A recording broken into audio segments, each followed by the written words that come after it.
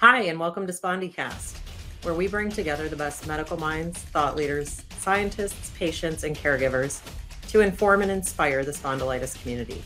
I'm your host, Jill Miller, living my best spa life, knowing that how we meet today has the power to change everything going forward. Hi, and welcome to SpondyCast. I am your host, Jill Miller, and our guest today is Dr. Stoll. Dr. Stoll is a pediatric rheumatologist who earned his MD and PhD at Upstate Medical University in Syracuse in 2001.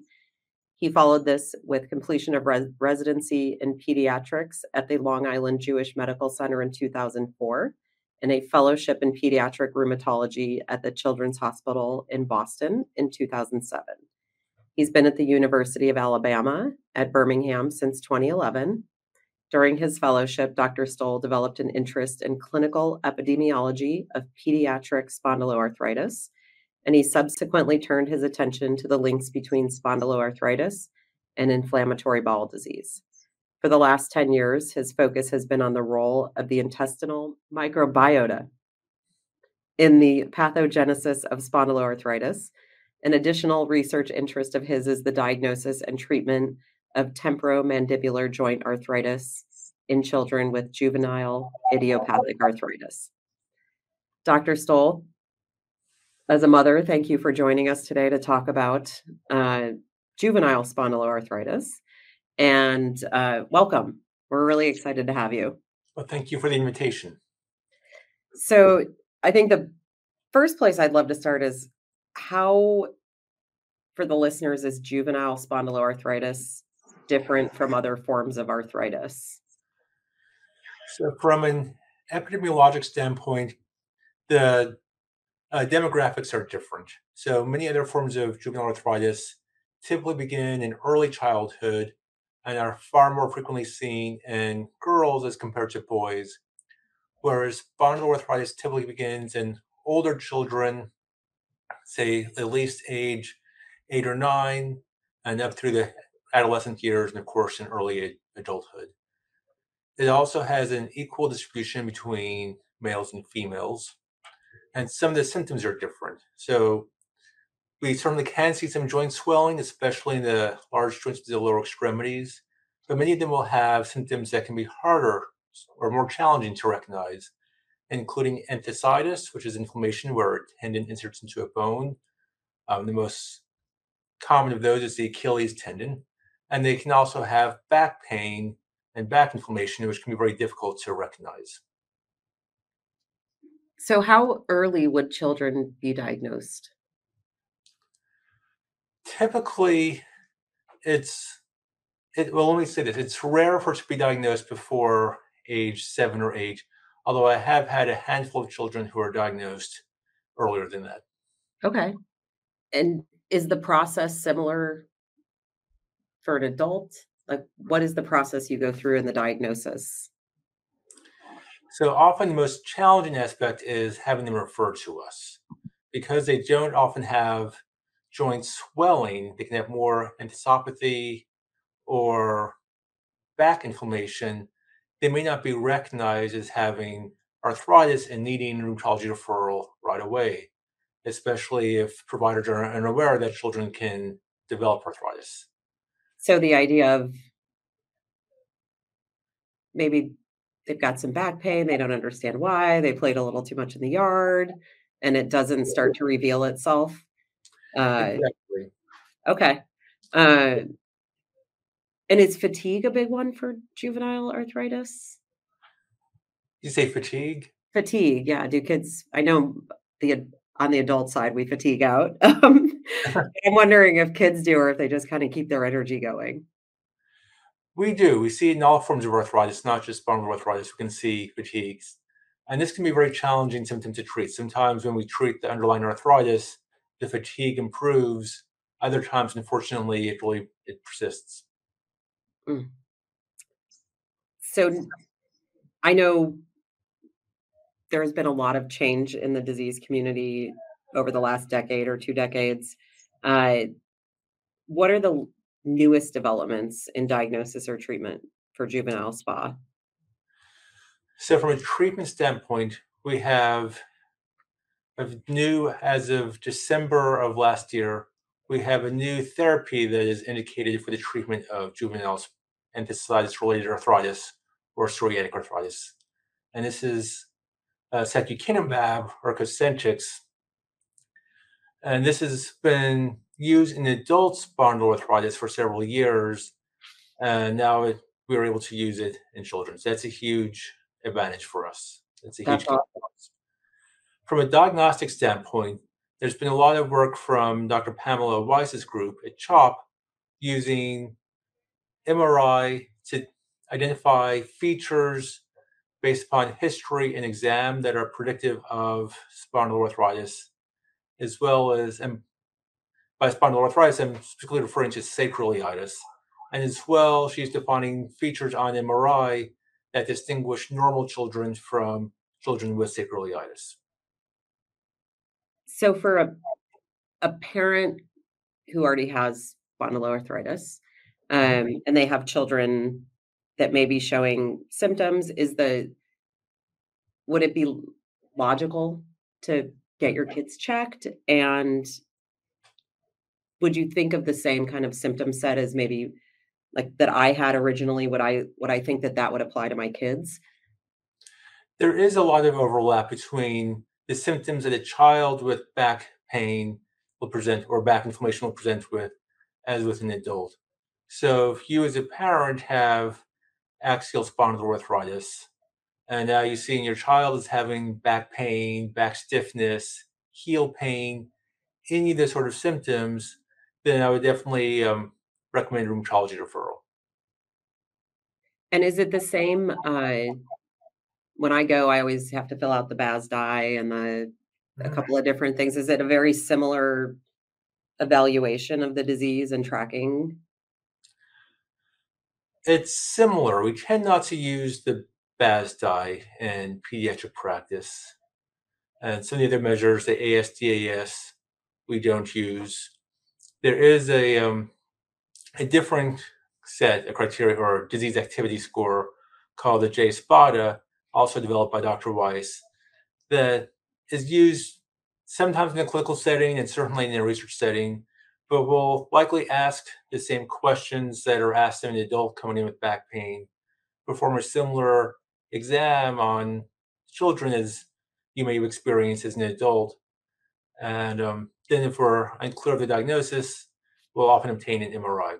One difference between children and adults is that in adults, very often, or at least in some cases, an X-ray can be diagnostic. If you've had untreated inflammation in your sacroiliac joints and lumbar spine for decades, as unfortunately is the case in many adults by the time they show up to a rheumatologist, you can see very advanced changes in the X-ray that are diagnostic.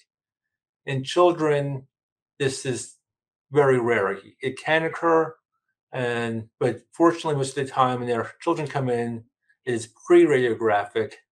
So the X-ray may be required by insurance to get the MRI, but ultimately the MRI will be the defining test. Awesome. And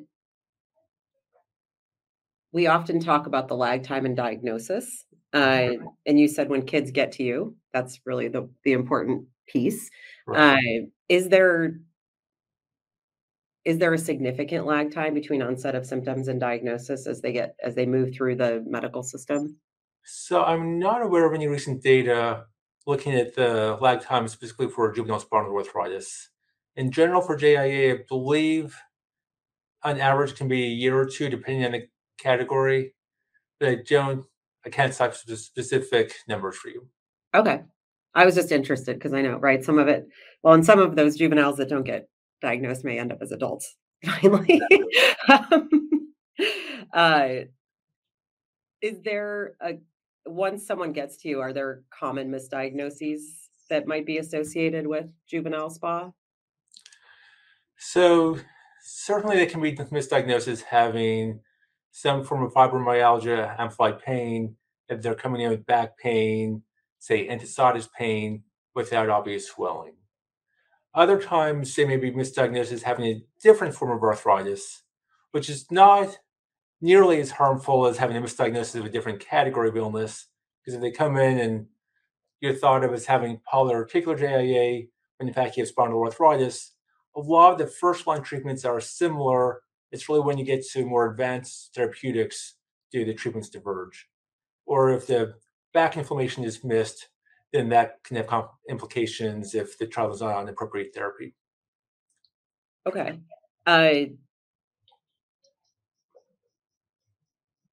How important is it if you suspect something might be going on with your child? How important is early diagnosis for the overall progression of the disease in a lifetime? So it is important, and depends in part on how you define early. It's not something that has to be seen within, say, days or even weeks of onset of symptoms. The two main reasons why we want a child to be diagnosed relatively early is number one, of course, to reduce the pain and the discomfort associated with arthritis. The second is to prevent long-term damage from occurring. Fortunately, the long-term damage is a very slow process. It takes years to develop radiographic changes. And so most of the time, which is why most of the time our patients have not achieved the radiographic state. Certainly some have, and most of them have not. So from that standpoint, it's not essential to be diagnosed early, but it's also important for the child, their quality of life, to have their symptoms validated, understood, and treated. Okay. And as a parent myself, there's always a lot of fear when you think that something's going on with your child. And I know there's a number of treatment protocols for children. So can you talk a little bit about those options and like the progression of the treatment based on getting some good results? Sure. So it depends in part on whether they have peripheral arthritis or only axial involvement. Peripheral arthritis likely responds to traditional disease modifying agents. And so the juvenile arthritis treatment guidelines recommend starting with doing the diagnostic evaluation. And we don't necessarily know what your child has. We don't know if it's inflammatory or some other cause of back pain. So we can recommend NSAIDs while we're in the process of obtaining labs, getting the MRI approved, and then deciding to start therapy. For physical therapy, I generally don't recommend that prior to the imaging if I have a high suspicion of spondyloarthritis. If I Okay. have a low suspicion, or if it's a child who would require sedation for an MRI, which makes it a higher risk procedure than someone who can sit still for it, then I'll recommend physical therapy. And often, insurance is going to require a course of physical therapy or NSAIDs prior to approval of the MRI. If the MRI shows established diagnosis of spondyloarthritis, then my recommendation is to continue NSAIDs as needed to start on a biologic treatment. I think you just explained that you wouldn't do physical therapy, recommend physical therapy before you had some actual evidence. Right. And it depends on my suspicion for axial spondyloarthritis in a child with back pain. If it's a very high suspicion, then optimally I'll move straight towards getting an MRI, although we may have to do some NSAIDs or physical therapy before we can get it approved.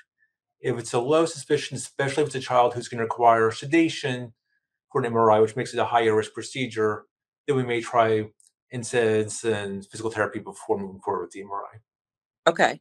And in terms of effectiveness, I know, right, everyone wants their child to feel better. So, how effective are the treatments once there's a diagnosis and a treatment in place?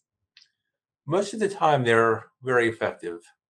And that's true for Enbrel, Humira, Remicade. All of them have studies showing benefit in Cosentyx most recently. And in terms of side effects, children generally experience limited and still have bigger quality of life gains than the side Right. effect. Exactly. So most of these medicines, the biologics, don't have a whole lot of side effects on a day-to-day basis.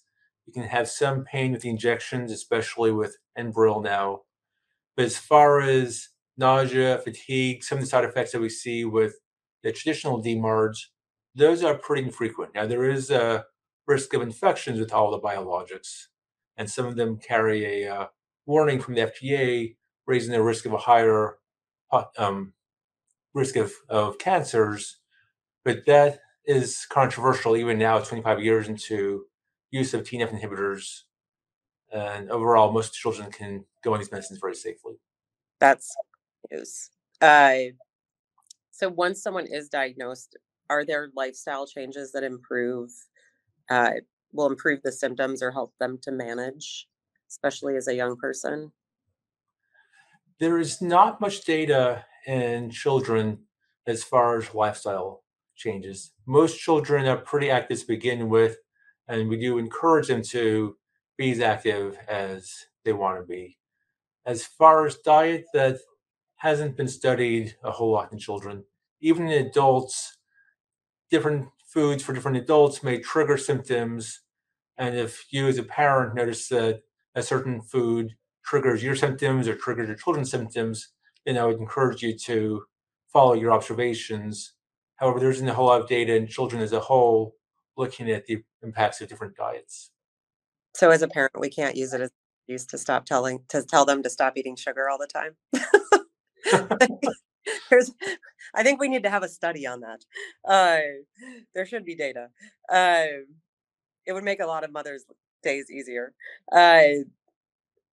So one thing I imagine that you probably have some interaction or some experience with is, I know for me this is an emotional disease for myself, and I imagine parents feel the impact of it when their child is diagnosed. But how do the kids do in terms of like what is the emotional impact for some children, and how do they, cope with knowing that they're moving forward through life with something that's chronic? I think in many cases, getting an answer and saying, this is what you have, this is what we can do to help you, is really helps their emotional state as compared to showing up, you're in pain, you don't know what's going on. It can be scary looking at the possibility of a lifetime of having to be on medicines. But overall, I think getting the diagnosis, getting what we really can deliver, which is good news as far as how we can treat this and get them back to feeling normal, really, I think most of the time helps their emotional state. And if kids are struggling, recommend that they talk to somebody or that they see somebody on a regular basis for that sort of the coping mechanism or working through some of the issues they might feel. Definitely. I would recommend trying to find a counselor who has experience working with children with chronic illness. Okay. And then overall, Mhm.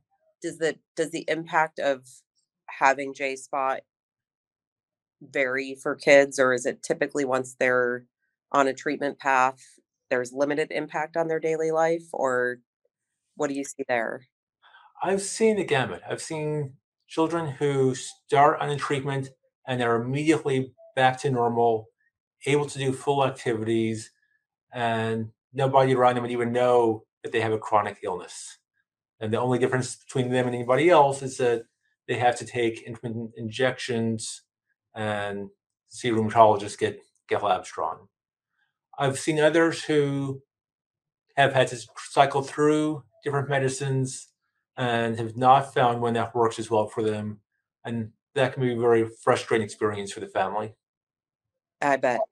Uh, in terms of long-term outlook, what are some of the complications or disabilities that may come up with having J-SPA?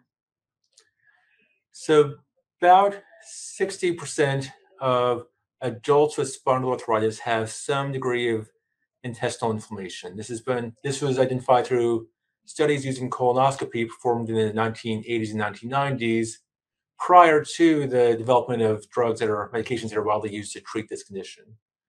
So children and adults with spondyloarthritis need to be aware of the possibility of developing chronic inflammatory bowel disease.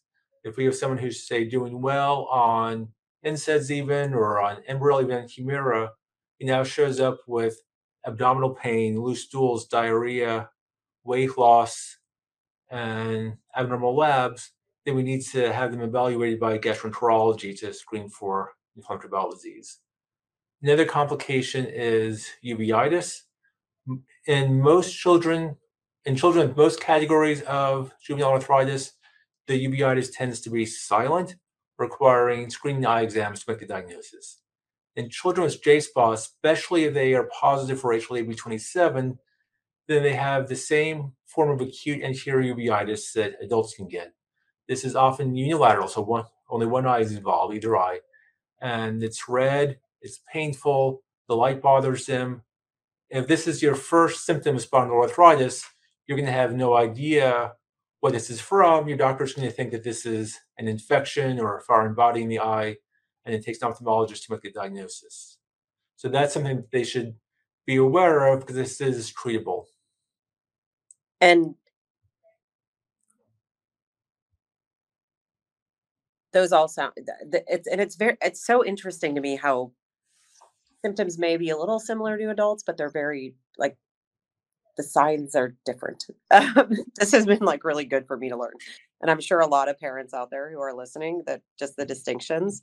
Uh, how do you suggest that parents support kids once they've got a diagnosis?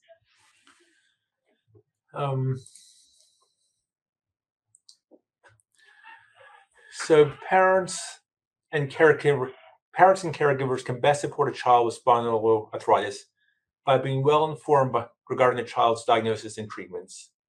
They should encourage their child to communicate openly with them and with their healthcare providers as far as how they're feeling physically and emotionally.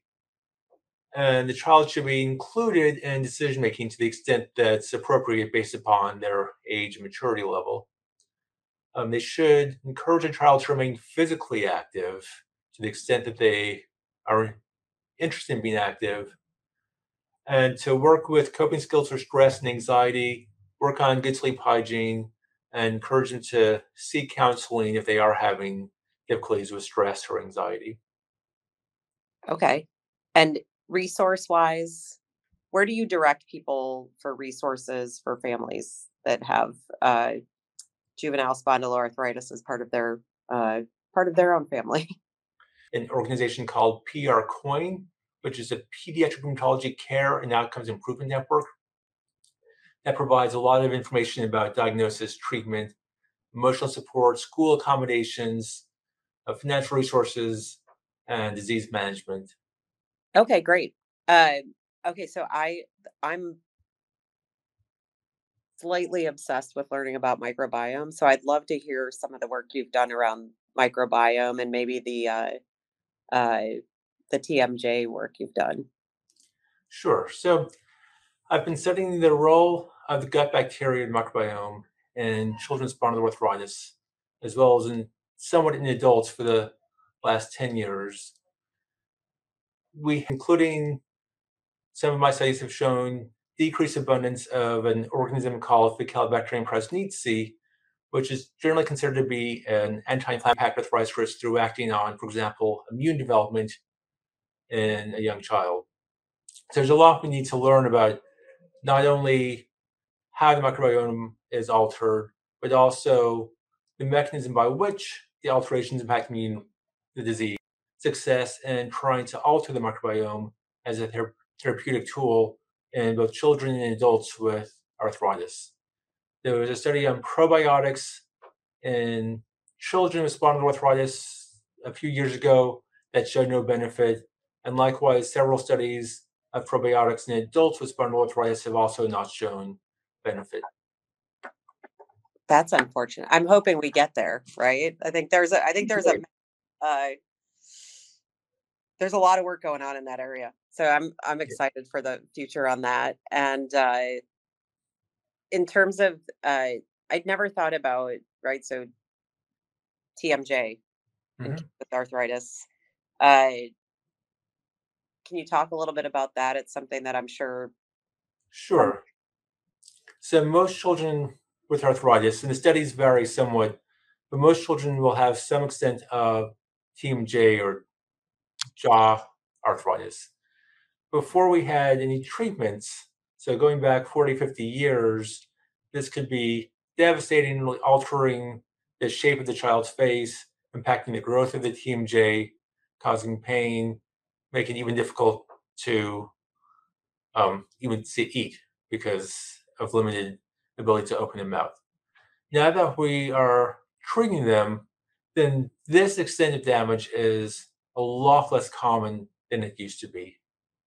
TMJ arthritis is notoriously difficult to evaluate based upon symptoms and exam findings, so many of us will use MRI to screen for arthritis. Okay, that's interesting. I can remember growing up and hearing a lot about TMJ, not in my own life, but people I knew, and I always wonder if I look back 30 years and wonder if any of those tied into like people who had arthritis that we didn't know about. Uh, so in your time as a rheumatologist, I'm sure you've taken care of a number of people and seen a number of advancements. What do you think is the one thing that has made the most difference since you have been in this practice? Medications. The use of TNF inhibitors and most recently of Cosentyx and other IL-17 antagonists has just made an amazing difference for our ability to treat this condition. Yeah. And what's your one hope for the future on it? I hope we continue to find additional pathways to target, because while most children with spinal arthritis will respond at least somewhat to one or more of these medicines, overall, when you look at outcome data of children with spinal arthritis compared to those with other forms of JIA, the spinal arthritis patients lag behind in terms of pain and impacts on function compared to children with other categories of JIA. So in part, I think it's because enthesitis is very difficult to treat. In part, that could be because many children with, and adults as well, with spinal arthritis have superimposed amplified musculoskeletal pain syndrome or fibromyalgia in adults. And in part, I think we just don't have enough pathways. Having two pathways to target, TNF and IL-17, is certainly a whole lot better than having zero, but we need more. Definitely. And we need to know how to target which treatment to which patient. Yeah. One question I did forget to ask you is, so once someone has been diagnosed and they're coming in regularly to see you, uh, is it a blood draw that helps you monitor the disease, or what are you looking at in children? Primarily, it's asking the family how they're doing. Are you having back pain, back stiffness, peripheral joint pain? Are you doing better than you were before you started treatment? That, by far and away, is the most important aspect of things. Then the exam, we look for peripheral arthritis. Enthesitis will put pressure on the sacroiliac joints, especially for the assessment of axial inflammation. The SIJ exam can yield false positive and false negative findings. So it's a history that's essential. Laboratory tests, many of our patients have normal labs at baseline. Even before the diagnosis, their blood count, markers of inflammation are normal, which probably makes the diagnosis challenging or makes referral challenging. So I suspect that pediatricians use these labs to determine whether or not they need to refer a child. And if their labs are normal, they might say, well, then it's not arthritis, which unfortunately is not the case. They can have arthritis. Having said that, if their blood count and markers of inflammation were normal before starting treatment, then I don't tend to follow them for the purpose of monitoring disease activity. Now, often you do need to get some labs to monitor impacts of medications, make sure the medications are not causing toxicity. And if they have worsening symptoms, if I'm concerned about inflammatory bowel disease, then I'll repeat some of the labs, get some markers of inflammation, and maybe a fecal test to look for inflammation. And there are times where I'm not clear on how well a patient responds to medicines, and then we can repeat the MRI. Interesting. And you're looking for HLA-B27 as well at the outset of your Right. I'll tend best. to order it in a child that suspect has spinal arthritis.